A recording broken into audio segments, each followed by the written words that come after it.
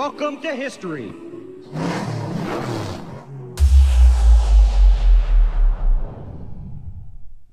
Hey, race fans, Steve Guthrie here, along with my co-host, Mark. Hello, Mark. Hey, Steve, how's it going? Glad to be back in studio with you this week. Yeah. Good to be here. First off, we want to say we're back in the Double Injury Lawyers studio, presented by Auto Bank RV Sales and Services. Thank those guys for their support. This week we've got a cool guest, Mr. John Finger, road racing expert and hill climbing. I can't wait to dip into hear about all this. Oh, yeah, it's definitely going to make us exciting to hear some of these road racing stories. No doubt. But before we dig into John's story, let's bring in Mr. Dale Tyer with a Victory Dunk Devotion brought to you by Morgan Motor Company. Is buying a car something you don't look forward to because of the high-pressure salespeople? Don't let yourself be pressured. When you contact Morgan Motor Company Incorporated, you always deal with a Morgan. This means no high-pressure sales pitch, no high overhead costs that's passed down to you, and savings you can bet on. Morgan Motor Company has been serving the upstate of South Carolina for over 60 years. Give them a call today, 864-242-6684, or visit Morgan Motor Company and see how they can save you money, and tell them the guys from a Checkered Past Podcast sent you. Good evening, Dale. I'm glad to have you back. Glad to be back. My devotion this week is consider the cost. Luke 14:28 says, "For which of you, wanting to build a tower, doesn't first sit down and calculate the cost to see if he has enough to complete it?" Whenever we want to buy a house or a car, we take an inventory of our income and compare it to our bills to see if we are willing and able to make the commitment to pay the monthly payment. Whenever we ask Jesus into our hearts and get saved, we have to consider if we are willing to give up all of the selfish, worldly desires to lead a sinless life.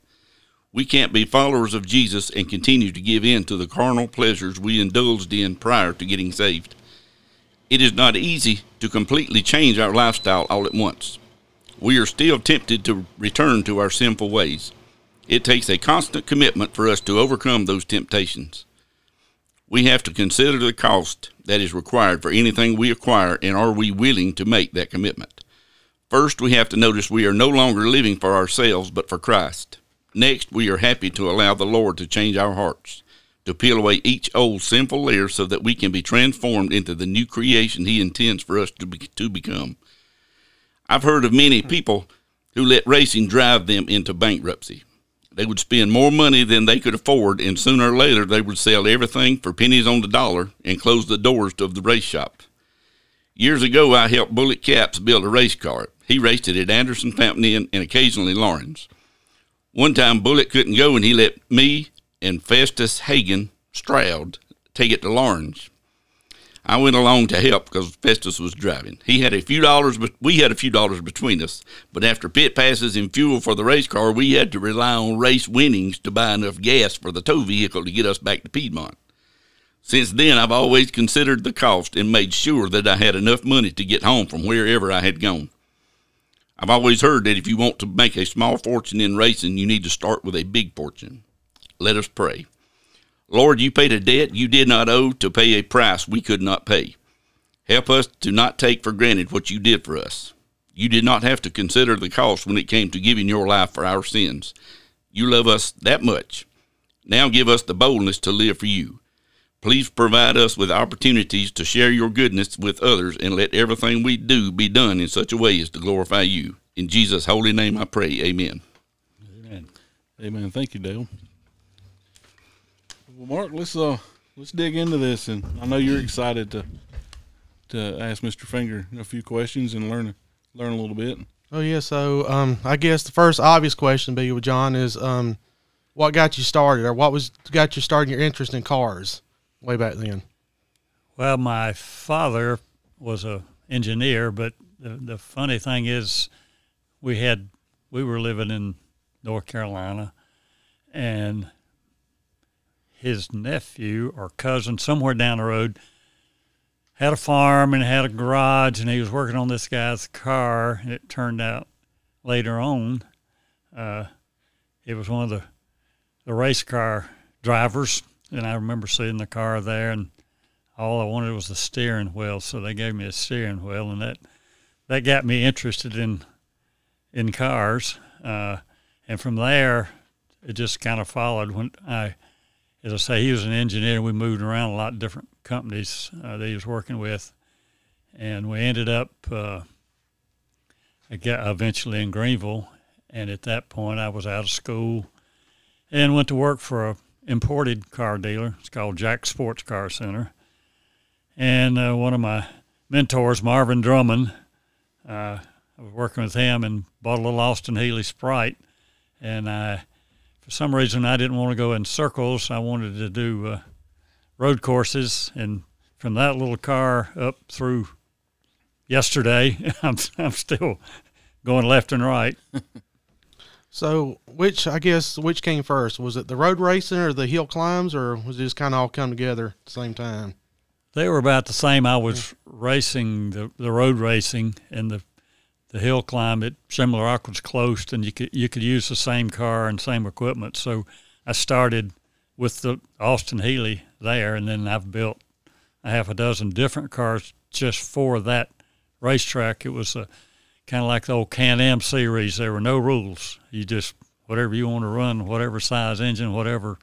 So that made it interesting. I ended up using Mazda engines mostly for the hill climbing.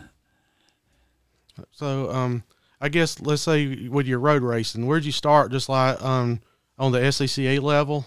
I mean, where'd you start it there? Yeah, it was SCCA, Sports Car Club of America, and it was quite a challenge back then. You had to have so many races to get this level license and this, that, and the other. And I've gone to races, and this was a shoestring operation. And, I mean, the preacher here sounded the same story. I mean, I've been to races way back before, or kind of in the middle of that, with Bill Shockley, who's local. And we went to Daytona to run a race, and he said, "You better let me drive the main. We don't have any money to get home on." Anyway, what was your question? Now, so what was some of the early road courses you ran on? All over the Southeast. They had one at Charlotte then, and Savannah, and even up in the Northeast, Summit Point, Daytona. I ran the first championship race at Daytona in 1969 after going through the process of getting the license to do that. And I made the first turn, first lap, and the engine blew up. And that's quite a story in itself. It blew up so bad. This was a little four-cylinder. Half of the crankshaft and two of the rods were sitting in the fender well. It came out of the block. But Wow. drivers always have the excuse, I got bumped in the corner and the rear wheels got off the ground. But I'd also, where Marvin and I had built the engine, which was pretty spectacular, some of the stuff he came up with. I can't get over the crankshaft on the fender wheel. That's crazy. It's laying in my office now, and I pick it up and show it to people. Really? And the journals are still on the crankshaft. The bearings are still good, and it just pulled the rods apart like taffy, stuck it through the side. Back then, you had rules. You couldn't run harmonic balancers, and you couldn't 4-bolt the mains, and it was only a 3-main engine, and it'd come apart about every fifth race. You may as well go ahead and throw the crank away and get another one because it's going to scatter the whole engine. I have to check it out next time Tommy brings me down to your shop. Yeah, wow. No, that's cool. You've held on to it. Yeah. For this long, yeah. I've got parts from the beginning till now. So was that your first race at Daytona? That was the first championship. Back then, they'd run Daytona one year and Riverside the next year. And of course, I couldn't make the Riverside deal, so I was looking forward to the Daytona thing. I tell people I went to Daytona for 10 years and didn't know there was an ocean down there. Yeah, that is quite a hop from the track to the ocean. Yeah, so I guess speaking of Daytona, so what was the classes, I guess, that you ran in SCCA? I mean, did you do like the runoffs? Did you go to the SCCA runoffs? Yeah, that was eventually ended up at Atlanta for years, and I ran probably a dozen. I never won the national championship. I won the division a dozen times probably, but the national championship seems like something every year. There was some problem, kind of like Earnhardt finally winning Daytona, I guess. But I never did win that, but I fortunately have won a few others. When you were running the runoffs, who were some of the names, the big names back then you were running against? Well, in our class, there weren't a lot of NASCAR-type people. I mean, even road racing people that moved up. Were there any? Well, a lot of them, I wouldn't say moved down, but I've raced with a lot. Nemechek was running with us this weekend at Atlanta, and I've run with Bill, and I've run with Paul Newman, all of Curtis Turner. I ran a race up in Virginia, and Curtis lands his airplane there, and some of those stories are about him are true. He blew up, and he didn't wait to use the runway. He flies out of the pasture and leaves there. But that was 1966. Wow. Petty was there. Petty spun out and blew the engine up, and it had rained, and they said they renamed that corner Petty Corner. I forget who else was there, but so you mean to tell me that Curtis Turner wouldn't wait on the plane on the runway? He would fly it out of the pasture? He landed in downtown Easley one time to stop by the local distillery.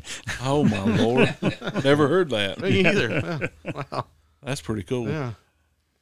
So, well, you mentioned earlier Paul Newman. Were you teammates with him? No, I just raced against him. We don't have days, but I'll tell you the Paul Newman story. Yeah. He was a nice guy, and he's kind of like me. He made movies so he could race. I sold cars so I could race. But we were at down in Florida, and it's my first race in RX-7, and he was there, and I couldn't figure out why he was running a 240Z because the 280Zs were there. Anyway, something happened to my car. I didn't finish. He won, and he immediately gets out of the car and goes and gets in a helicopter, leaves. That's all right. The 280Z was at Lime Rock, Connecticut. He was going to race it the next day up there. I said, I believe I've got the wrong class of group to try to compete with here. This guy's running at each end of the United States. Wow. Same weekend. Did you ever run Lime Rock yourself? I have, yeah. Lost the wheel. That's one of those stories you hear. The wheel comes by you and you say, wonder whose that is. It was mine, and it went out of sight, and of course we had to have it back, and it was over in a lagoon on the other side. Was that on the straightaway or where? Coming down the front straightaway, and it geez, yeah. went on by. That was a Super V, which is another thing I was involved in, a class that Volkswagen sponsored. Yeah, I know it. Lime Rock. Yep. I mean, you're hauling down that straightaway, so if the wheel passed you, then it was hauling. Yeah, no doubt. I'd be like about that VIR if it hadn't been straightaway there, they had to go get out of the Dan River. There at the end. Been there and done that too. You've raced VIR? Hundreds of times. Well, not hundreds of times. I went on my honeymoon to VIR to run the first Trans Am race when Trans Am started. I ran the first two Trans Am races. Oh, really? You ran the first two? Yeah, one was Sebring, and then VIR was the second one. Oh, that's well, I've got to be nosy. That was your honeymoon. Did she stick around? She's still with me, but it went downhill about the racing after that. I'm sure. Wow, I don't know if I could have broke her in that way. Well, before we were married, we would go to races, and it was a little different. Then you're married, and then the kids come along, and I'm getting pretty safety related now. This weekend, I decided I wasn't going to go real fast, and I still crashed. Well, talking about VIR, give us just one of your favorite VIR stories. Well, let me think a minute, because there's a lot of them. Or just one that just comes I still to mind. hold a track record there in a Super V. Oh, do you? Of course, they don't race them anymore. The oak tree's gone too. Yeah, Oak Tree. I had a lot of laps around it. I had a heart attack in September, and I was loaded getting in the hauler to leave to go to VIR to run a World League race, which is 12-hour race each day. And didn't feel quite right, and we had a problem with the hauler, and I get out and have a heart attack. So fortunately, I wasn't on the road. Yeah. They took the car and went on. These stories are all, they're I changed track sometime. Anyway, the car went on up there, and they got some guy to drive it, and he destroyed it at the end of the long straightaway there. Oh, jeez. But the Sprite was a lot of fun there. They had some guys that were real close. I can remember coming onto the front straightaway, came down through hog pen, they called it, and this guy got squirrely. My only choice was to go down pit road wide open. Back then you didn't have a problem, so he's beside me on the track, and I'm going up pit road. But we built some engines for that Drummond helped me with. We had what they called a semi-Hemi engine. We were sticking the pistons up out of the block and running about 13-1, which is another reason crankshaft broke. So VIR, I've got trophies. Back then they gave big silver bowls and all, and I got a bunch of that stuff. I'm going to melt down soon and make something out of it, some bullets or something. Well, if you ever start throwing them out, give me a call. I'd like to. Yeah, I'll come get one. Put one on display. I know we're kind of jumping around, but speaking of Trans Am, was that the only 2 races you ran Trans Am, or did you compete on and off? No, that was in a Mini Cooper. They ran Mini Coopers? It had 2 classes, over and under 2 liters, and it was in the under 2 liters. Okay. A Mini Cooper. Yeah, the box. Still look the same. Yeah. Wow. I ran GT1 in SCCA, which is the same car, and over the years, I'm bad to trade stuff. I mean, I'll trade for something in a heartbeat, but I've had 3 nice Trans Am cars that I ran in GT1, and when they reopened VIR, of course, it wasn't a course, but it's easier to set a new track record overall in a Trans Am car. And that lasted a short time. But from the 20 years it was closed, technology, just tires changed enough to. But anyway, I claimed a track record with that. Well, cool. I shared some pictures on Facebook. I guess it must have been a hill climb. Was you in an Indy car looking type car? Yeah, we took Mike Green, a good friend, and I were big competitors against each other for years, and we sawed up some real nice cars that are worth a lot of money today. He sawed up a Chevron and took a foot out of it, shortened it, and then put a Mazda Roadier engine in it. So they were the last one I ran up there. Let me know that one I didn't run up there. I took a lot of, as I say, I had a Formula Atlantic, which was a March English car that we did the same thing to. But the one I have now that I hadn't raced since I crashed it up at Beach Mountain a few years ago was a purpose-built, almost like a Formula 2 car. They had Formula 1, 2, 3. This was kind of between that. But it was pretty spectacular. The guy that designed it had a big wing on it that make World Outlaw wings look small. Really? It's strapped to this car. Oh, that's insane. So the hill climbing too, that you run Pikes Peak? I never did, and really wanted to. The draw of Chimney Rock, it's 50 miles up the road. The draw of Pikes Peak is a whole lot further up the road. Yeah, I believe I'd go that 50. Yeah, me too.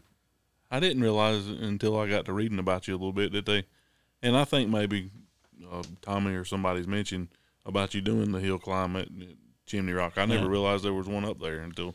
I ran the bug eye there, and then I had records in every class, and then I had a match race for us one year in 2 Pintos. A Pinto. 2 Pintos. Wow. So you've been all over the place in cars and doing things. I've been real fortunate. I've raced in Germany, I've raced in Japan, I've raced, of course, in Canada, and all over the United States. Hadn't made it to Mexico, but I don't think I want to. Which track did you run in Japan? Fuji. Mount Fuji. Mount Fuji. Sounds huge. What's your favorite track you've been on? People ask me that all the time, and it's hard to say. All of them? I like them all. Yeah. My statement is if I don't have to pedal it or push it, I'll drive it. No doubt. All right, so getting to your Rolex 24 years. Yeah. Now you won, didn't you? I won the class. Yeah, okay, your class. 2000, I think. Okay, did Did you get a Rolex? I got a Rolex. All right, so you got the Rolex. Well, the funny story of that, I won the first professional race ever run at Road Atlanta in 1971. And it was the Piedmont Formula V. And they gave me this watch. I thought it was a Timex. I threw it in the trailer. It was a Rolex. I didn't know what a Rolex was 50 years ago. So I got two of them. Wow. When you won the class at Daytona, who was your teammates or co-drivers? There were 5 of us, and I'm world's worst with names. Let's see, anybody you might know. Probably none of them. One of the guys from Greensboro, even back then, ESPN's interviewed me and says, "And who are your drivers?" And I said, "There they are." Were they factory drivers or just gentleman drivers? Just a bunch of us put it together. The sports car race, and the car, it was a new class for American GT, they called it, tube frame car, V8, and we had a Camaro that I did no work on it. Well, there's another story there too, that had raced there over a dozen times. It was a chassis built in Florida, Bimco or something. Anyway, I didn't think the thing would run 24 minutes. I mean, it was well prepared. It's what saved us. But the class was a good class, relatively inexpensive to the rest of them. And we either qualified first or second and never lost the lead. With the story, I'll tell you right quick. I started the car, and when I got out, you only drive, you run out of gas every hour or so, and you can run multiple stints if you'd like. But I ran 2 stints and got out. And I said, "Where's our spare transmission?" And he says, "We never put it together, it's over there in a box." So being bored, I built the transmission. Middle of the night, about 3 o'clock in the morning, I'm in the car. Transmission messes up. I said, "Go to the pits, we need to change the transmission." I said, "That's probably the linkage." I said, "Go to the pits, we need to change the transmission." So fortunately, we had a transmission, changed it, and never lost the lead and won the race with the. So, someone's looking out for you when things happen when we're speaking about. So you were far enough ahead that you had time to go in and change the transmission, come back, which didn't take maybe 20, 30 minutes. It was, I sometimes don't give myself enough credit. It was a weak class. They went to about 6 or 8 cars. So, but I take them any way I can get them. So, like that's the big thing for me is like back then, what was it like racing in the infield? Because, it wasn't lit like it is now. So what was it like having to take that 2 to 4 a.m. shift? Well, we had lights that pointed forward, and then we had what we call fender lights that point to the side. And the biggest problem with anything I ran down there, unless you were in the top GTP class or something, those cars were 20 or 30 miles an hour faster than you. So you were looking in the rear view mirror more than where you were going. And I've told the story. You get kind of in contact with where everybody is, and you're in a rhythm, then somebody pits, and you aren't in the rhythm. And it's like a ghost in the middle of the night. You think you're by yourself, and this car comes by you.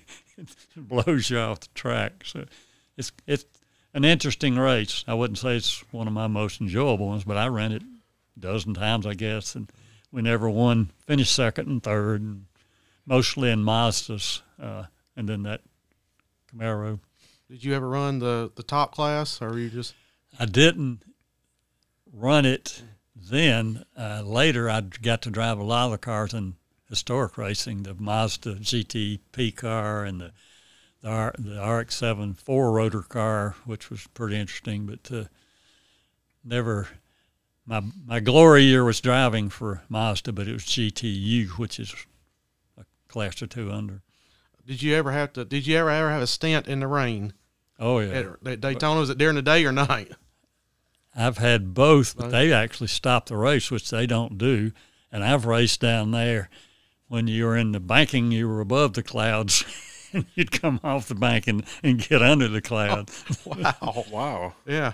I bet that's a fun ride. Well, rain's pretty difficult, and I like rain. To me, it's an equalizer for drivers. It's not just the car then. Yeah, I know. I just finally started going to the Rolex back in 2017. Yeah. I've always wanted to go. So at 3 a.m. when it's raining, I'm the one standing in the grandstand at International Horseshoe, okay? When they're going by, that's me at 3 a.m. and rain, loving every bit of it every time they go by. Dang, I always thought you was a nut. Yeah. No way I'd stand out there in the rain. I'm the one that, even if when it's freezing, 30 degrees in the middle of the night. I tell you, I found a really cool place to watch from a couple years ago.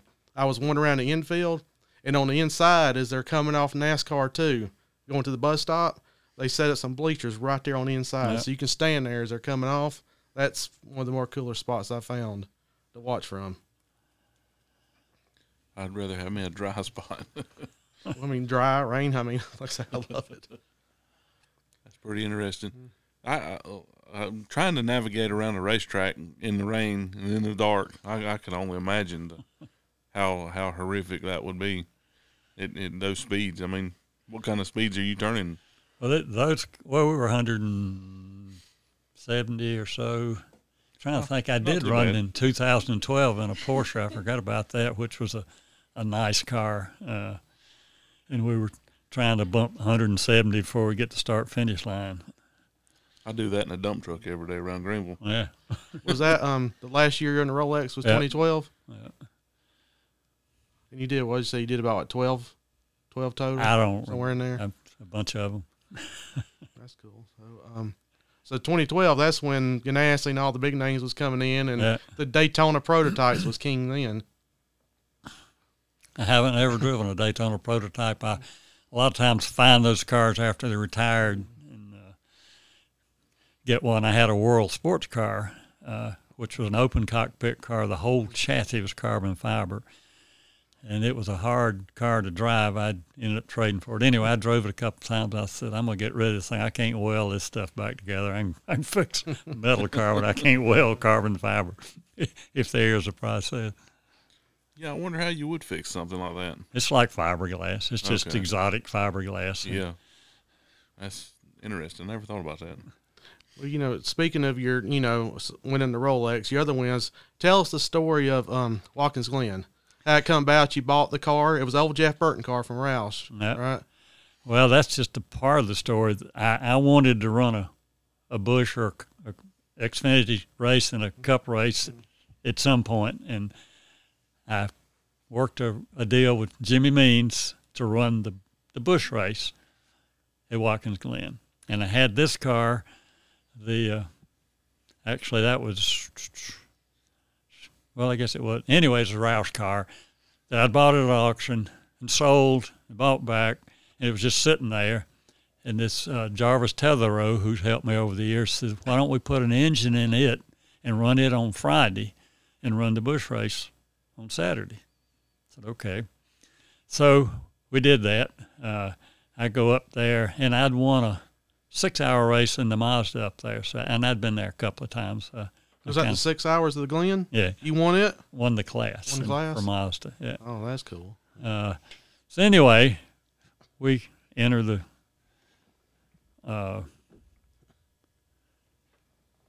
both races, and in the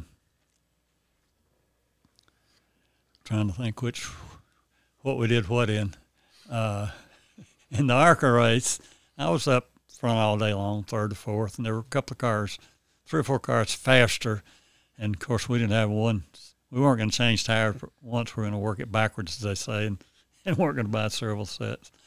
And towards the end, we had a caution, and I was in front, and they close to the end of the race, restarted the race, and the guy behind me, a lap down, decides to crowd me going on the front straightaway, and we hit, and I spun 180 degrees, and he told me it looked like I was doing a burnout because I'd won. Well, the race wasn't over, but fortunately kept going. The 2 cars behind me, Blaze Alexander and the turkey farmer, got taken out by the guy that took me out. So I won under caution, but it was helped by some other guy screwing something up. because they would have passed me. Blaze's car kept having some problem, and I'd get past him, and then he'd get past me. Anyway, it was an interesting race weekend. I've never paid to drive a race car. I told people I'm kind of touched. I'll drive it for you for nothing, but I'm not paying you, and I'm not signing a crash contract. Yeah, I don't blame you. We're going to pause 1 second and station identification, as you would say, Mark. Are you looking for someone to do a dreaded painting project? I'm talking about residential and or commercial. Look no further and contact Maccabee Painting. These guys have been around for 15 years with 29 years of experience. The owner, Benji, is a third-generation painter and knows his stuff. They can also take care of all of your pressure washing needs or deck repairs and staining. Again, if you're looking for someone to come and do an amazing painting job, either residential or commercial, if you got pressure washing needs or you just need your deck repaired and stained, call Maccabee's Painting at 864-395-9744.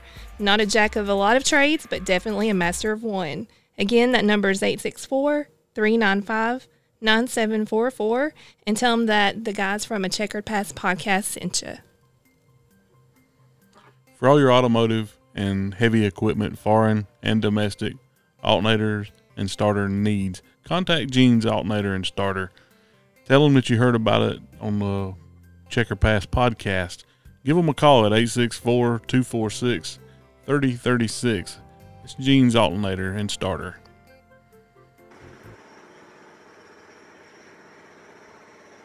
For all your handyman needs, call Robert or Hall with Hall's All Hands on Decks. 864-213-7502. No job is too small or too big. From fixing water lines to building decks, even minor roof repair, and everything in between. Again, that number is 864-213-7502.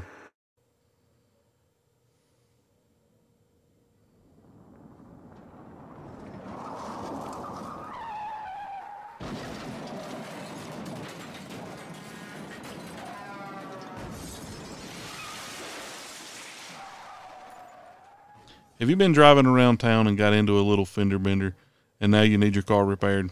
Look no further. Go talk to Blake Jeter at Powdersville Collision Repair, located at 415 Three Bridges Road in Powdersville. He specializes in insurance and auto body repairs. That address again is 415 Three Bridges Road in Powdersville. Check out Powdersville Collision Repair and tell Blake the guys from a Checkered Past Podcast sent you. Sorry about the little pause there. We had to thank the guys who help us out here on Checkered Past Podcast. But so, John, you're talking about that weekend at Watkins Glen. So you ran a bush race. Did you ever run a cup race? No. I sold that car about a month ago, and it's set. I had Jimmy Spencer's road race car, Kmart car, brand new. It's a backup car. It's sat on the lift there 21 years, and I finally said, I don't think I'm going to use it. So that one bush race, was that the only one you ran? I ran a Bush North in another car, and I think that was maybe one more. So speaking of that, so you ran the Rolex, you won your class there, you won your class to 6 hours of the Glen. Did you ever do Sebring? Numerous times. Second was the best we got there. But that's an interesting track too. I've got several friends that, most of our stuff's a volunteer group, and getting ready to go just like this last weekend. I had Marvin's son Dean Drummond helping me. We don't have enough time for all the stories. Did you ever do any of the 12-hour? Oh, yeah. 12-hour races? And I run the Sprite down there in a national race and got back to our engine design. The car started skipping. It came in, water's running out the tailpipe, but it hadn't run hot or anything. And it turned out one little throttle screws came out of the throttle blade, and we had domed the cylinder head so much it pushed it through into the water jacket. So, wow. That's some crazy stuff. You name it, I've done it or had it happen. It sounds like it. So, here's the big question: Have you ever been to Le Mans? I haven't. The prototype car that I drove for this lawyer wanted me to go, and we got it all set up. They have like they do at Daytona, they have a 24-minute for past cars, and he had a gorgeous Mazda 787. It actually won its class at Le Mans a few years earlier, and I got to drive it over here at Daytona and all. But to answer your question, no, and I don't think I'm going. Have you ever done any oval track racing? Not really. Well, I'll take that back. I'd run Echo Valley in a midget and in a Morris. In fact, Butch and I, Lindley, ran together. He had Ronnie Hopkins build him a car, and we had a couple good races. And then I must not have won because I don't remember who won, so that he must have won. But I finally sold that car and then started driving for Grady Miller in a midget racer and ran there, and we went to Westminster, but mainly up there at the two tracks. The Grover Caps had one later and drove on that one, but just would have, could have, haven't. Yeah. I can't remember what. Somebody was in here before and was telling us about a car that Butch drove at Echo Valley. Yeah. And I can't remember. It was some nothing I've ever heard of kind of car. It was a Mars Minor. Yeah. I had one that was English guy brought it over here from England, and it was a convertible. I mean, a beautiful car. So what I do, I weld the top on it, and it had headers and it had disc brakes, stuff that wasn't really a lot of people had.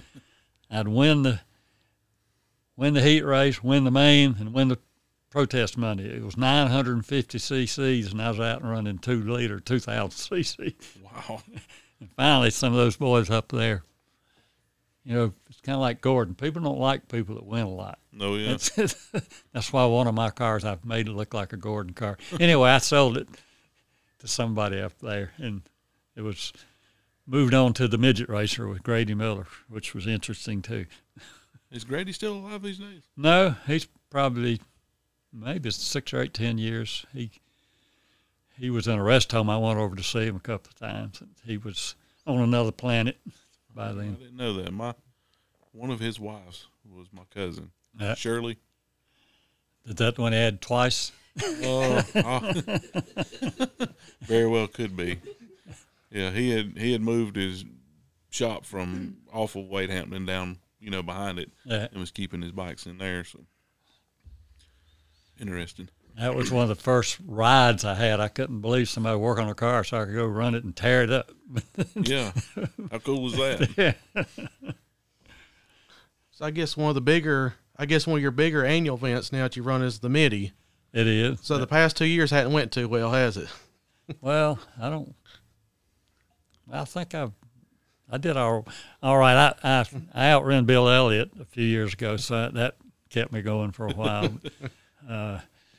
But I ran, when they stopped the hill climb in 95, I started going to the Midi, and I've been going ever since. Since then. But the same lawyer that I drove for had several cars. I'd run 3 or 4 cars a weekend. I had before I got the stock car, I had a IMSA GTO car, which was a Thunderbird, and it was like a stock car on steroids. It had tires about 15, 20 inches wide and big brakes and same motor. But the Midi, it's just kind of a happening. It's not, they don't like it as much when you race with this vintage stuff. And in fact, they took my license last year for 3 months because I ran into somebody. Are you serious? Tell us that story. Well, as I say, I have trouble. When I go to a racetrack, I go for one reason, to win. And you aren't supposed to touch or bump cars. And the stock car class, they don't look as hard, but the $200,000 and $300,000 Porsches, they get upset. Whoops. So they took your license for 3 months. Yeah, what happened? Dorsey Schrader, y'all probably don't know, but he's he won a bunch of Trans Ams. Oh yeah, I remember the Dorsey and Tommy Kendall days. Yeah. Yeah.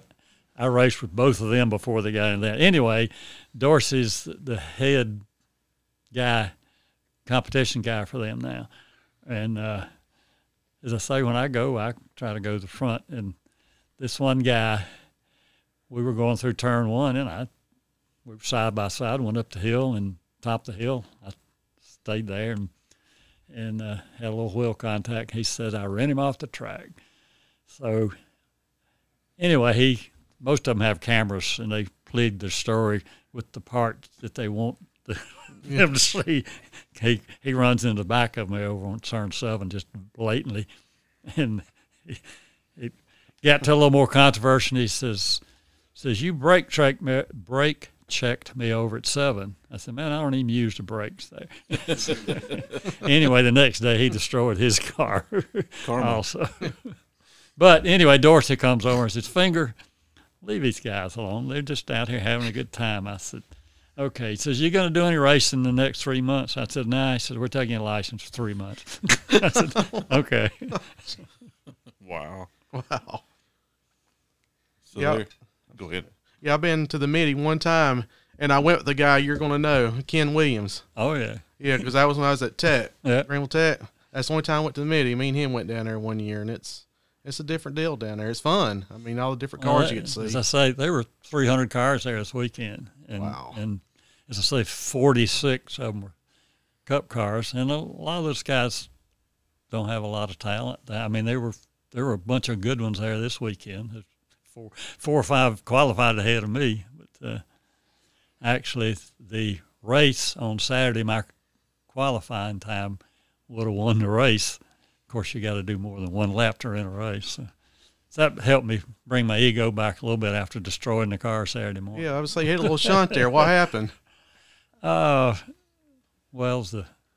I'll go back to the Nemechek story in a minute, but and what goes with it. We put new tires on. Cool in the morning. That's when you can go fastest. First lap was faster than the day before. The second lap was better. The third lap, I come up on a car that wasn't blatantly in the way, but I made the wrong choice. I thought he was going to continue on the track, and he went over to the right to go to the pits. Well, it changed my whole aspect. You come out from that bridge, and it's like jumping off of a building. If you don't know where the ground is exactly. And I just got a little wheel off the outside, come out the bridge, and the car straight down. Oh, in the sand trap in the wall right there? There's no sand trap or anything. It's just a wall. Oh, before you got, you didn't even make it to the sand. Okay. Well, the front, going on the front straightaway is not a. That's right, yeah. The only thing they've done in safety-wise with the tires there, I had no real, don't even remember feeling them back. But the car went, I thought it went straight all the way down, but after we studied it, it got around sideways and went left rear into the wall, then picked up and turned around and stuck the nose in the wall. And it's like the car that I built, the Jeff Gordon car, when I crashed it up at Charlotte, the only thing left was the roof flaps that were any good. In road racing terms, we would call that a massive shunt. Yeah. I was telling somebody that today. I had a little shunt down at Atlanta. So if you knock the clip off of a car like that, I mean, that's obviously a 15 or 20-year-old car, right? Yeah. Where do you get a clip at? Well, it's easily fixable. You go find Hopkins or one of them and say, do you have one of these laying around? But I probably won't fix it because you can go find another one. I mean, I'm in our studio here. I'm looking at all the great pictures here. I've had half of these cars at one time or another and still have, I don't know how many I got now, 4 or 5. I've got Bud Moore's car that they won their last race with. I think you've seen it. I have. I was going to ask you about it. Yeah. I'm saving it for somebody that really wants it. I haven't never intended on racing it. I just kept it. But, it's a pretty car for sure. Where were we? The Nemechek story. Okay. So after the incident on Saturday, that's all. I hadn't been given my torture of losing my license for three races, but Bill Elliott was there on Saturday. He was on the front row with Nemechek. I was third or fourth. I guess I was fourth. And Bill usually won't run Sunday. He'll go watch Chase run. So I'm on third position coming up the bridge. Well, my guy that helps me said he wanted to call the green. I said, whoopee, this isn't Indy, but you can call the green. That'll be fine. We come under the bridge. I'm right on Nemechek. His brake lights go off. I hadn't even looked towards the flagman. He says, green, green, green. So I hammer it, picked him up off. Drove up under him. Fortunately, he could drive, and nothing happened. We went on. After the race, I pull up the winner's circle because I finished, I guess, second or third. I'm not sure. And I go over to him. I said, man, I got the book out here, but I don't know what happened. I said, I can't find that page. He said, okay. And I'd never met him, but, knew of it. And we kind of laughed it off. And then later on when they said I didn't need to drive for 3 months. So the next week I had to go to Mooresville, so I go by Nemechek's shop. And the guy that had called the green was with me. By the way, later that night he says, I called the green a little early. I said, you sure did, and really made me look bad. So I'm telling Nemechek again that I've studied the book, can't find an excuse. I said, but my friend here called the green a little early, and this is the part where it reminded my grandfather. He says, yeah, but he wasn't driving. So this weekend, he was unloading. He walked by me. I said, I'm not going to run into you. He just laughed. So Nemechek still does stuff like that? He just started doing it. He's taken over. He ran a truck down there, and it was deadly fast. I'd always kind of want to get one and run it, but he was like 2 seconds faster than anything there. Wow. But in the race, I don't know whether he dialed it back. There's no rules or anything, but he didn't run. He ran 4 seconds slower. In the second race, he didn't win, but I left. And I don't know why he didn't, but he finished third. So anyway. But talking about Road Atlanta, my favorite two places to watch from is the top of Spectator Hill, watching them come down, the hill down through the S's, and sitting in the stadium section, watching them come down the backstretch and getting into breaks right there is my two favorite places to watch at Road Atlanta. It's been a good track for me. I got a million miles around it, I guess. Trying to think of anything else that would be interesting to you. Well, I asked you earlier about Ken Williams. Did you do a lot of racing with him? Not much. He was running what they call showroom stock class, which is like saying, we're going to save y'all some money. We're going to use sealed engines that cost twice as much as you could build one for. So these showroom stock engines, time you balanced them and did all the stuff that made them still legal, cost more than you could have stuck a cam in or something going just as fast. And I had another request to ask you about. They want to hear your favorite Jim and Tony Creighton story if you have one. They hit me up and be like, be sure you tell them about us. Because I actually worked with Jim. Is that one of the Cars Tour stuff? Him and Tony both do their sign-in. So they were like, ask him about us, see if he's got a story. They both ran the Sprites when I did. And I can't remember. I think she might have been faster than Jim. I'm not sure. I think it's the same stories I've heard. But well, it's not a funny story. It's a true story. I don't keep my SCCA license current by running enough races. But I'll call her, and they'll give me a waiver because I've run equally or better. And I called her this year. I said, I need to get my license renewed. She says, well, I'm not doing that anymore. I said, well, did you retire? She said, no, they got 2 men to run my job and fired me. But the Sprite stores, we're going back so far, there's not anything that wouldn't break on those things. Axles and engines and whatever. But I don't think I ever had any controversy with them. There are quite a few that I have. We got along good. They put pictures on Facebook of us in the studio here, and Jeremy Drummond said that you needed to hang around a better crowd. Jeremy's a mess. Oh, yeah. He met him and him and his dad through racing. I think a lot of Dean. Yeah. I ain't too sure about Jeremy, but he's always offering to drive for me. I know that. Oh, I'm sure. Oh, yeah.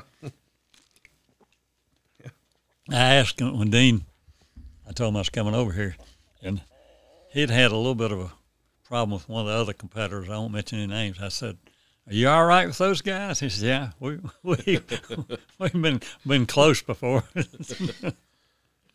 Yeah, Jeremy and I had a little rub up coming off of 4 down the front straightaway in 2010. I had took my car out there for the first time, and I was passing him, and he kind of doored me all the way down the straightaway. I ended up getting the win, so I didn't really care about the scratch. That was an interesting deal. Yeah. John, we appreciate you coming in and hearing your stories. It sounds like you could probably write a book on everything you've got. I could entertain you till in the morning, or whether it's entertaining or not. It's fun. When they gave me my penalty for 3 months, I sent a letter to HSR, and I said, I'd like to see the other guy's story. I said, I've been doing this for 50 years now, and I said, I entertain myself a good bit, but I hope that I've entertained other people watching me race. I have to go back, and I'm sure I can find stuff on YouTube and check out some of them. Oh, yeah, there's plenty. So, what got you into the car dealership business? I went to work for Snyder's in '64 because I was racing a bug eye and I could buy parts. Yeah, there it cost, and stayed with them 29 years before we bought the Mazda Porsche part with somebody else's money. They loaned me my part, and that was how I ended up in the car business. I bought the car from Stovall Used Cars on the other end of Main Street for $250, the bug eye, and when I sold it several years later, I sold it for like $2,500, which broke the bank for a bug eye Sprite. Dang. This guy that owned Tweetsie Railroad, or his family did, bought it. Good friend of mine, and he, of course, I've looked for it and it disappeared. I don't know where it ever went. Tweetsie Railroad. Where do I know that from? That's up in Bavard and Blowing Rock. It's a big tourist attraction. I knew I'd heard of it from somewhere. I just couldn't. Yeah. I had forgot the dealership was called Snyder. Yeah. And then Mazda wanted a separate facility. That's another whole ball game. I was glad to get out there. They had already told me I was going to have to build a new facility and this and that and the other. But I went from parts to service to sales to back to service, and then I got the whole ball of wax, which I didn't particularly care for. The service part I enjoyed, but I can talk race cars and do this, but trying to sell somebody a car, here's what I want, here's what I'm making, you want it or not? Yeah. Oh, yeah. You know, that's not the way you sell cars. Yeah. I'll tell you, I've got to come down to your museum. Yeah. That's enjoyable to walk around and check things out, and I'd like to do it again someday. I know there's stuff I missed. Every day I got a little midget racer like the one that I was telling you that we didn't have money to get home from Daytona, Bill Shockley, the one I drove for him and let's see who was with him. Larry Frank owned that car at that time. Anyway, I found one on Bring the Trailer, and I bought it, and it's got a Ford flathead V8 in it. They call it a Ford 60, and it's exactly like the one I drove, except I was going to paint it like the one I drove, but it's painted so beautifully. I'm not going to repaint it. But anyway, I probably didn't have that when you were there last time. Yeah, it's been a couple of years. All right. The Shockley fellow did he have family that raced at Greenville Pickens? I remember Randy Shockley. No, but I mean I don't know if he ever drove at Pickens or not. But I mean, we're talking 50s. He was Colonel Patton's personal driver in the war. Really? Shockley was, and his son passed away in the last year or so. Butch Shockley was kind of a car guy too. And they were from here. Yeah, that's pretty cool to hear. Yep. A little history there. Yeah. I know. I guess my one story that I have of you is this hero card is laying on the table. You had made up, I guess, after the ARCA race. Yeah. Now, when I first started at Greenville Tech, the Greenville Tech Motorsports program, you came in one night, I guess, you were having an open house or something. You dropped off a bunch of them, and I grabbed a couple. I held on to that till, I guess it was a year or two before you sold your dealership. Yeah. Because, see, I worked at Whitaker then, so I'd deliver parts to you. And I'd carry that thing with me every time. One day I walked in there and was delivering some parts, and I asked the person came. I said, "Where's your boss man at?" They said, "Which one?" I said, "The big boss man." They said, "Why?" I said, "Well, I got this thing right here." And they're like, "Oh, what?" And I guess you was standing up in the showroom. And they said, "Well, he's up there." And I went up there and you signed it for him. He's staying in the showroom up there. How much time do we have here? As long as you want. Oh, well, I can tell my Blackwell story, which was simple. Bill Shockley was kind of a mentor also, and I was racing Formula Vs, and everybody's always looking a better way to race or at least maybe get paid for it. So they were going to start a Formula V circle track thing. And so we took the car out on a Saturday morning, and I'm driving around. Well, I'd never driven on a track that had a wall on both sides. So I go into turn one, a few laps, and it starts to get crossed up. So I go right in the wall. Spins around. It knocked the transaxle off the engine and tore the car to pieces and spewed oil all the way between 1 and 2. And I got back. He said, "You're going to clean that up." So I cleaned it up. Don't use my Speedy Dry, though. Probably. I don't remember. Yeah. And I took a hill climb car out there a couple of times for the Shriner race just to make some noise, but I haven't raced there. I've back Greenville Tech, they built a race car to run Huda Pro Cup, and I was supposed to drive it. And they got it all done, and the school said, "Y'all can't race a car out of Greenville Tech."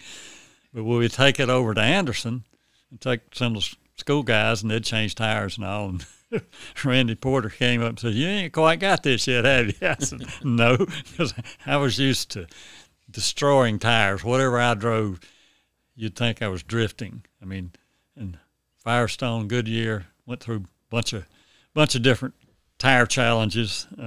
But anyway, I was used to driving all the way down the corner and spinning the tires all the way through the corner and coming off, which I knew better than that, but I couldn't quite get a hold of letting off the gas along and coasting through the corner.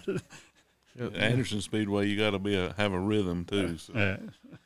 Speaking of that, that car that they built at school, you heard about what happened at Roebling Road, didn't you? Mm-hmm. We took that thing down for the we weren't going to the Concourse d'Elegance. Yeah. At Hilton Head, and they had a track day at Roebling Road the day before. So it was Steve Cook and Steve Hampton. You know those names? Hampton was with me this weekend. That's who I was down there with. So I think that's Daryl and Daryl. Yeah, the other brother. So they had the car on that front stretch, and wide open. As soon as it went to crest the hill, if they're in the front stretch, all we saw was fire, and it disappeared over the hill. Huh. So I guess they had the dry sump or something, hadn't changed something, and I guess it starred for oil. When they got that thing back, rods was sticking out both sides of the oil pan. So we had to put that thing on display at the Concourse d'Elegance, the hood up, with rods sticking out both sides of the oil pans. Now, was that the Pro Cup car they built? That was the two-seater. Yeah, it was the two-seaters one we had down there. Okay. Yeah. Well, the tire situation, I can kill some tires. And when they came out with the new radial tire, Miss Charlotte, the Goodyear guys there, said, "Finger, we got something you can't hurt." I said, "Okay, put it on me." So we're running GT1 and GT2. And that's GT1's the V8, GT2 was my Mazda RX-7. And I'd qualified like second overall in front of most of them. And I got out there in the race, and I'm going good. And got a bump over in turn 4 at Charlotte. And the car got a little loose, and I said, "Man, Earnhardt ain't got nothing on me." He said, I can handle it. I come in after the race, and the Goodyear guy comes over and says, "Good news and bad news." I said, "What is it?" He says, "You won the race, set a track record, but don't look at the right rear tire." So I go back there, and it was through all but the last set of cords. And the reason the car was so loose, the tire was worn out. Jeez. Anyway, I still have that tire there, too. That's pretty cool. You collect there. You keep up with everything, don't you? I got a lot of it. Engine parts. I've never been to your place. I want to come down there sometime and take a look at everything. I am helping the Chandler School, and they got a great program. It's basically for dyslexic kids and learning disabilities, and I jokingly say I could have been y'all's poster child because when I was in school, they'd just say, sit down over there and be quiet. But anyway, I occasionally will do a project with them and wanted to get it properly done, but some of the laws and all we have nowadays, you can't do anything you want to unless you go through an act of Congress. And I wasn't going to put sprinklers in my building and all this stuff. So. Oh, yeah. But I used to have a tour a day. In fact, I meant to bring something in here. I left it in the car. Each person that comes in, I give them a NASCAR lug nut. I don't know if y'all are familiar with what's happened the last year before they went to the new car. They started making the lug nuts. The first 2 threads or 1.5 threads aren't there, so it'll go on quicker. Won't have to turn as many times. Huh. So then they decided, well, we don't need to do that. Well, the manufacturer mixed a bunch of those in by mistake, and at Phoenix last year they were going to disqualify 14 Xfinity cars for running these lug nuts that they didn't even know they had. I don't know how the story played out. But anyway, I've gotten a bunch of them, and I give them to people and say, this is how serious NASCAR is. That they're taking 1 thread out of a nut so it'll go on quicker. I don't know if they've got serious or just flat out ridiculous. Well, it's like the other thing we aren't discussing, that's politics. I don't know. I don't want to mess with either one of them. Yeah. I got hold of a couple of the wheels for the new car, and I don't know how I got them, but I got them. But they're single, lug, and somehow or another one of the better teams had adjusted them, and all they'd done from past experience with their IndyCar programs and all, knew there was going to be a problem with these things season if they didn't give them a little room. And so they confiscated all these wheels and decided, well, that's a good idea. We're going to let you do that. I think it was fender flaps or fender vents last week that was the controversy. Yeah, there's something every week, it seems like. And now they're punishing drivers for running into each other, finding them 50 points and $50,000. But certain drivers can run into each other, and it's okay. Well, at least they don't get their license taken for 3 months. Some of them need to. Yeah. Well, John, we won't keep you in here all night. We appreciate you coming in. And I'll stay as long as you need. Enjoyed it. It's really neat. I mean, I watch a little bit of, I watch YouTube all day long, just let it play. And on junior stuff, I watch it run. And y'all got it going on here. It's pretty nice. Got a nice facility here. We appreciate it. We're just trying to collect a few things and hang up along the way. Yeah, and I'll find you something. That'll be pretty cool. Like I say, we appreciate you taking time out and coming and visiting us. Oh, yeah, I definitely appreciate it. It's definitely cool for me because I like having road racing people to talk to. Because, we get a lot of stuff. There's nothing wrong with it, but I just like, something different. Yeah. I like having a road racing person to talk to, hear all the old stories. All welcome to come see me. I everybody I'm there from about 9:30 to 5:30. And, of course, in my life, I was up at 6:30 and being at work at 7.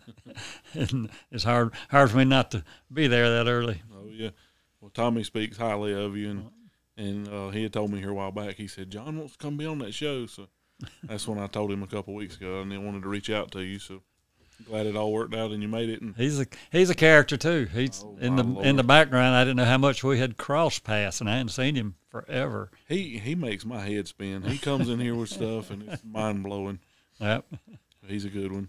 It's hard not to mention all the people that say back at the shop, and all, of course, there's usually nobody at my shop. But over the years, I couldn't have done all of this without. Hoosier. Since I won that race in 2000, I've been able to have a little better tire deal and this, that, and the other. And that's what we were in this weekend. And Goodyear wants back in, and they've made another tire, but the Hoosier still got them covered for the stock cars, for the vintage stuff anyway. Yeah. Well, that's pretty cool. Yeah. Yeah. All righty. Well, we won't keep you any longer, and thank you for. I'm sorry. I had a brain attack here. We won't keep you any longer, and we appreciate you coming in. Appreciate you. Enjoyed it. Yeah, we'll do it again. Yeah. In fact, I'll just come listen to some of the other ones now. I'll listen to all of them that are on the air. Oh, yeah. We try to have them come out every week. We've had a few difficulties in the past few weeks of getting folks in. But John Finger, everyone, thank you. Thank you. All right, we just had John Finger leave the studio, and we've got two more guests come in. We've got Jackie Manley and Mark Blackwell in to give us the latest update on our beloved Greenville Pickens Speedway. How are you doing, Jackie and Mark? Good. Yeah, good. Appreciate you having us on again. Sure do. Oh, we enjoy good, positive updates about our, like I say, our beloved racetrack, because that's home to us. Well, that's what we've been living, sleeping, and breathing, man. That's what we've been doing for the past couple months now at this point, but it's going really well. Yeah, I kind of feel bad as I haven't talked to you lately, but Crystal stays in touch with Mark, so I'm like, you got your hands full, and you don't need me blowing you up too. So, oh yeah, it has been a handful trying to keep everything straight and make all the phone calls, answer all the phone calls, and but it's been super fun. I really have enjoyed it, really have. Yeah, we've had so much fun working together on this thing. You know, the cool thing about it is that we've talked about this before, just about the family. You know what I mean? Jackie's family goes back to the late 60s. I remember his grandfather out there, and my dad was out there way, 55 and on. And so we've had some, crazy moments sitting around talking about if they could only see us now, Oh, yeah. Yeah. They probably won't know what y'all are up to. Why in the world?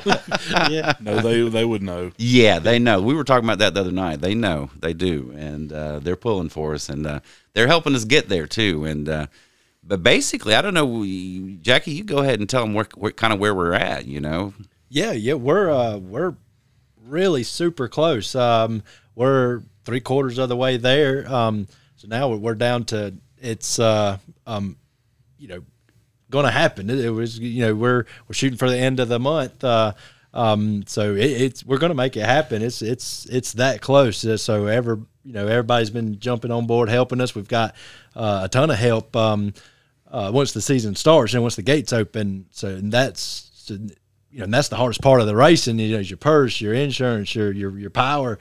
So that's covered.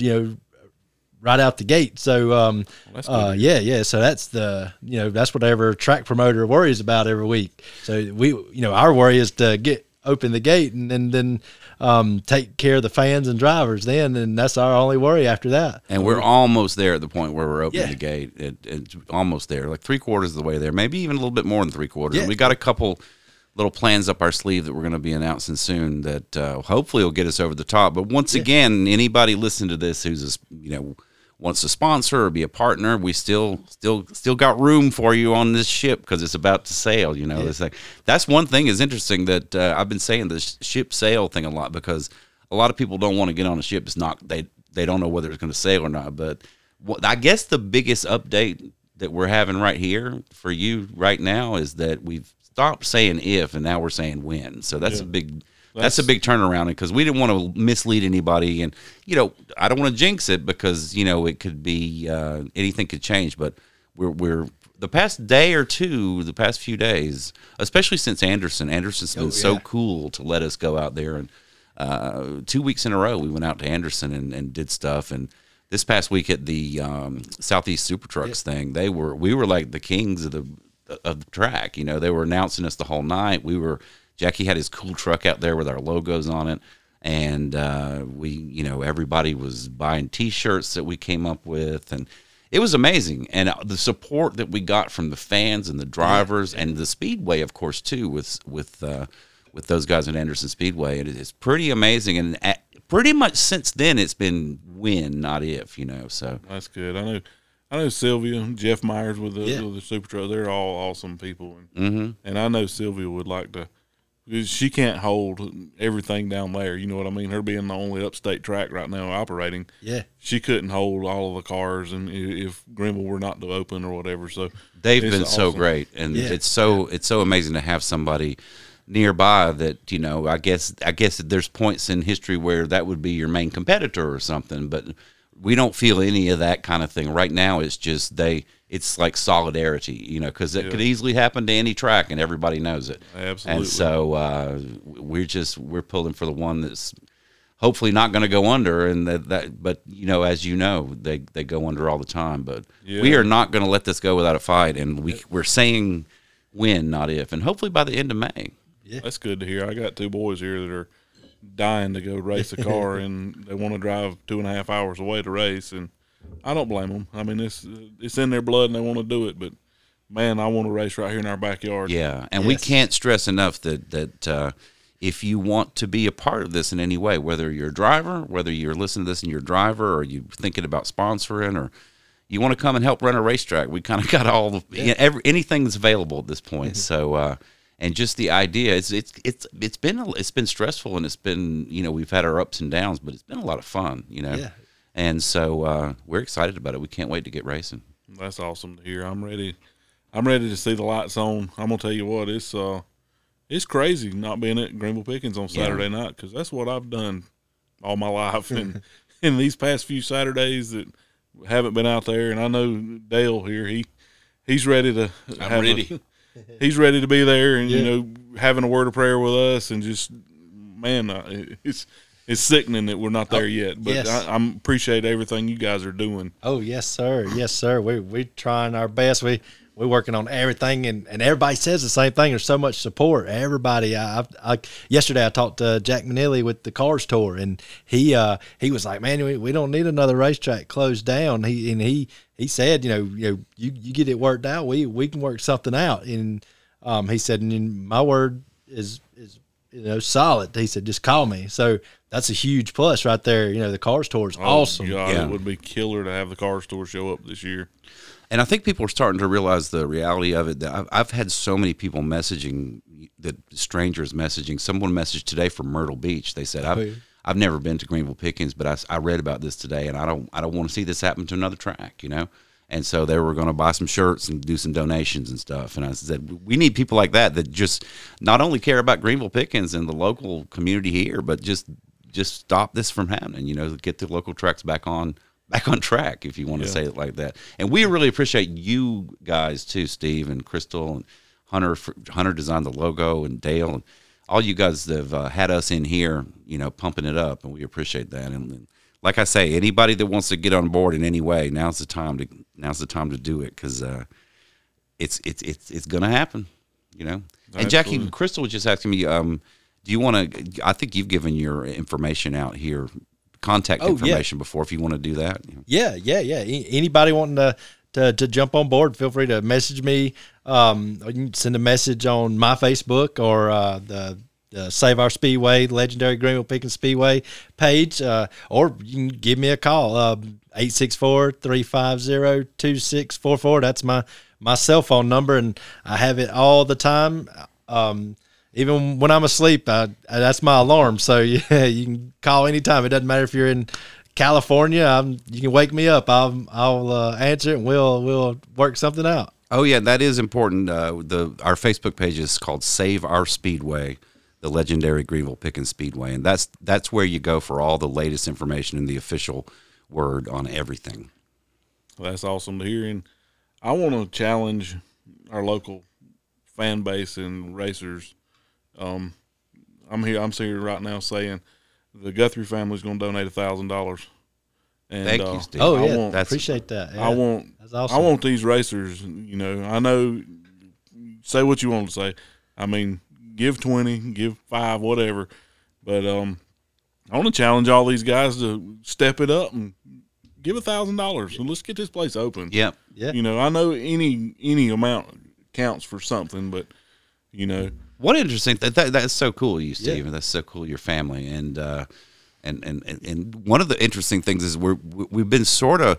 There's an interesting thing. I'm not trying to make promises that we can't keep, but I've been telling Jackie, if somebody gets on board now, we've been telling people give like a certain amount. We can talk to Jackie about however much. It's just like we're going to have a program every week, of course, that comes out with ads in it, and the ads cost a decent amount to have them in every week, but we've been telling people if you get on board now, you got an ad every week. So I mean, I don't want to throw random numbers out, but somebody gives us $500, they might wind up with $5,000 worth of ads. You know what I mean? Yeah. And because we're willing to. At this point, we're going to crack down later. I'm just kidding. But at this point, if you get on board, we're going to take care of you. We're not going to forget that you helped us. Is what I'm trying to say. Yeah. Yeah, and that wasn't a brownie point for the tech shed either. That was that was strictly from the love of the racetrack. Yeah. Oh, and just in case anybody hasn't been keeping up with what's been going on, and this might be the first you're hearing of it, people might be wondering, well, what are they going to do with all this money if they don't open the track? Well, all money that we raise is going to the Shriners Hospital for Children if the track doesn't open. We've stopped saying that, though, because it's going to. It's going to open. It's going to open, and we don't want to scare off sponsors because if someone comes in with a couple grand, Jackie's making deals with them that they can get their money back if the track doesn't open, you know.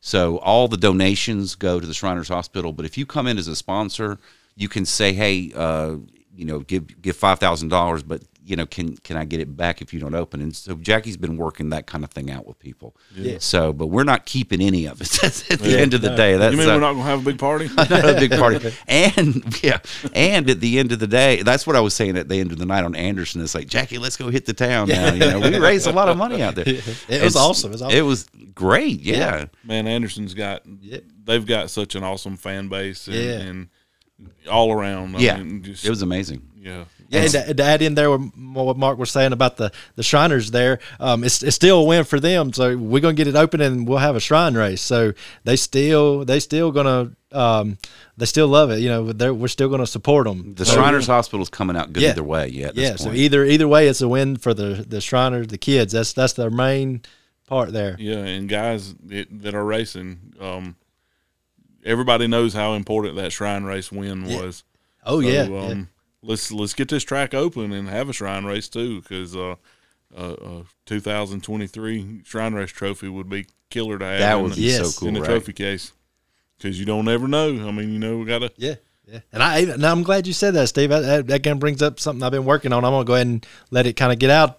Just a couple people know it, and I haven't even mentioned it to Mark yet. But I had a sponsor to try and give our champions in our divisions like the old style Winston Cup trophy, the big style. Yeah. There's a company that does the replicas of them, and so our champions will get the Winston Cup style big trophy, and I'll try and get a picture of it and send it to you. We can put it out there, but that is cool. That is killer. That'd be that'd be awesome. I'm getting an update here. And we've been working on that for a little bit, going out and back with him, and me and Mark's been working to get some sponsor list out for everybody, and he's wanting to do that and I thought that was a great idea. I was like, man, I wish I could win one, Oh yeah, God, that's cool. That would be.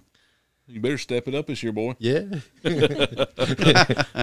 Yeah, I mean, I'd like to start. Me personally, I'd like to start calling companies out. Hey, man, let's make it happen. But I won't do that. But I know plenty of people. Do it if you want to, because anybody that's listening to that's one interesting point. If anybody's listening to this and you say, oh, my cousin or my neighbor or this guy I know, I bet he'd sponsor him, call him up right now. Tell him, get in touch with Jackie, because we're literally, it's a couple of days, we're just riding up and down the road. Like, no kidding. We went to eat lunch and then we're riding up down. That'd be a good place to sponsor. So it's down to that, so. Well, I think of a longtime sponsor of mine, B&B Pools. I'm gonna have to hit Jerry up and see if I can get him to contribute, because, like I say, he was a longtime supporter of me and my family, and it'd be cool to have him a billboard out there. If you got some tips, anybody listened to this and said, oh, you want to promote anything, or if you know anybody, just call Jackie. Yeah. We've been telling every sponsor we talk to, we're not just going to put you on the billboard or on a sign and then mention you. You feel free to get some tickets and bring a booth set up, be a table, and bring stuff set up, fill the place up with advertise. That's another thing we want, and also it makes it. It's there's going to be stuff going on out there. It's not going to be Deadsville, you know what I mean? It's going to be, the concession stands are going to be open. I heard they haven't been lately, and everything's going to be clean, and we're going to, maybe we'll have some bands playing one night. We're going to make it a family fun experience, and also run it the way, my dad and his granddad and everybody ran it back in the day, like it's for the fans, I'm getting excited. Let's go start working on some race cars. See, get going, crank it up. We should have them done by now, but the one guy around here is real slow at doing body work. Better get going, because we might have a little announcement coming up soon that y'all might have to go quick. Yeah. Well, that's good. You call, we'll have them there. Yeah. All right. Awesome. Yeah. Well, thank you guys for coming on and giving us. And man, I like the trophy deal. That's that's just cool. Because God knows, I thought that I always pictured Dale Earnhardt hugging that Winston Cup championship. Oh yeah. I think his last 94. I always I think I shared a picture of it the other day on his birthday, and he was hugging that Winston trophy. So that's pretty awesome. Yeah, and it's going to be an exact replica of it. Just say Greenville Pickens, late model champion, street stock, pure stock champion. They'll all look identical to the same. It won't be in the little the tier coming down the smaller. They'll the champions. All of them will be that trophy. That's pretty cool to hear. Yeah, good to hear. Well, that leads us into I got to do my this week's sponsor spotlight. Ken's Grading. He doesn't contribute money wise, but he contributes this facility to do our podcast out of. It's my dad. It's our family business. We dig swimming pools. Like to thank him, give him a shout out for helping us each week have the lights on and the power to do this little podcast. So thanks, Dad. And if you need any small grading needs or in the market for an in-ground swimming pool, give two assholes in a backhoe give them a call and or us a call. Yep. And we'll put you in the right direction and get you a swimming pool in your backyard. Thanks again for Dad for his help. And you got to pick them over everybody else just because of the cool name, Yeah, the backhoes are awesome. That's what I learned to drive on is a backhoe. So that's you can't beat that. Absolutely not. But like to thank the folks over at Gene's Alternator Starter for featuring the sponsor spotlight each week, and like to thank everyone that helps us. So we greatly appreciate it, and we hope we're gonna have some pretty awesome guests coming up.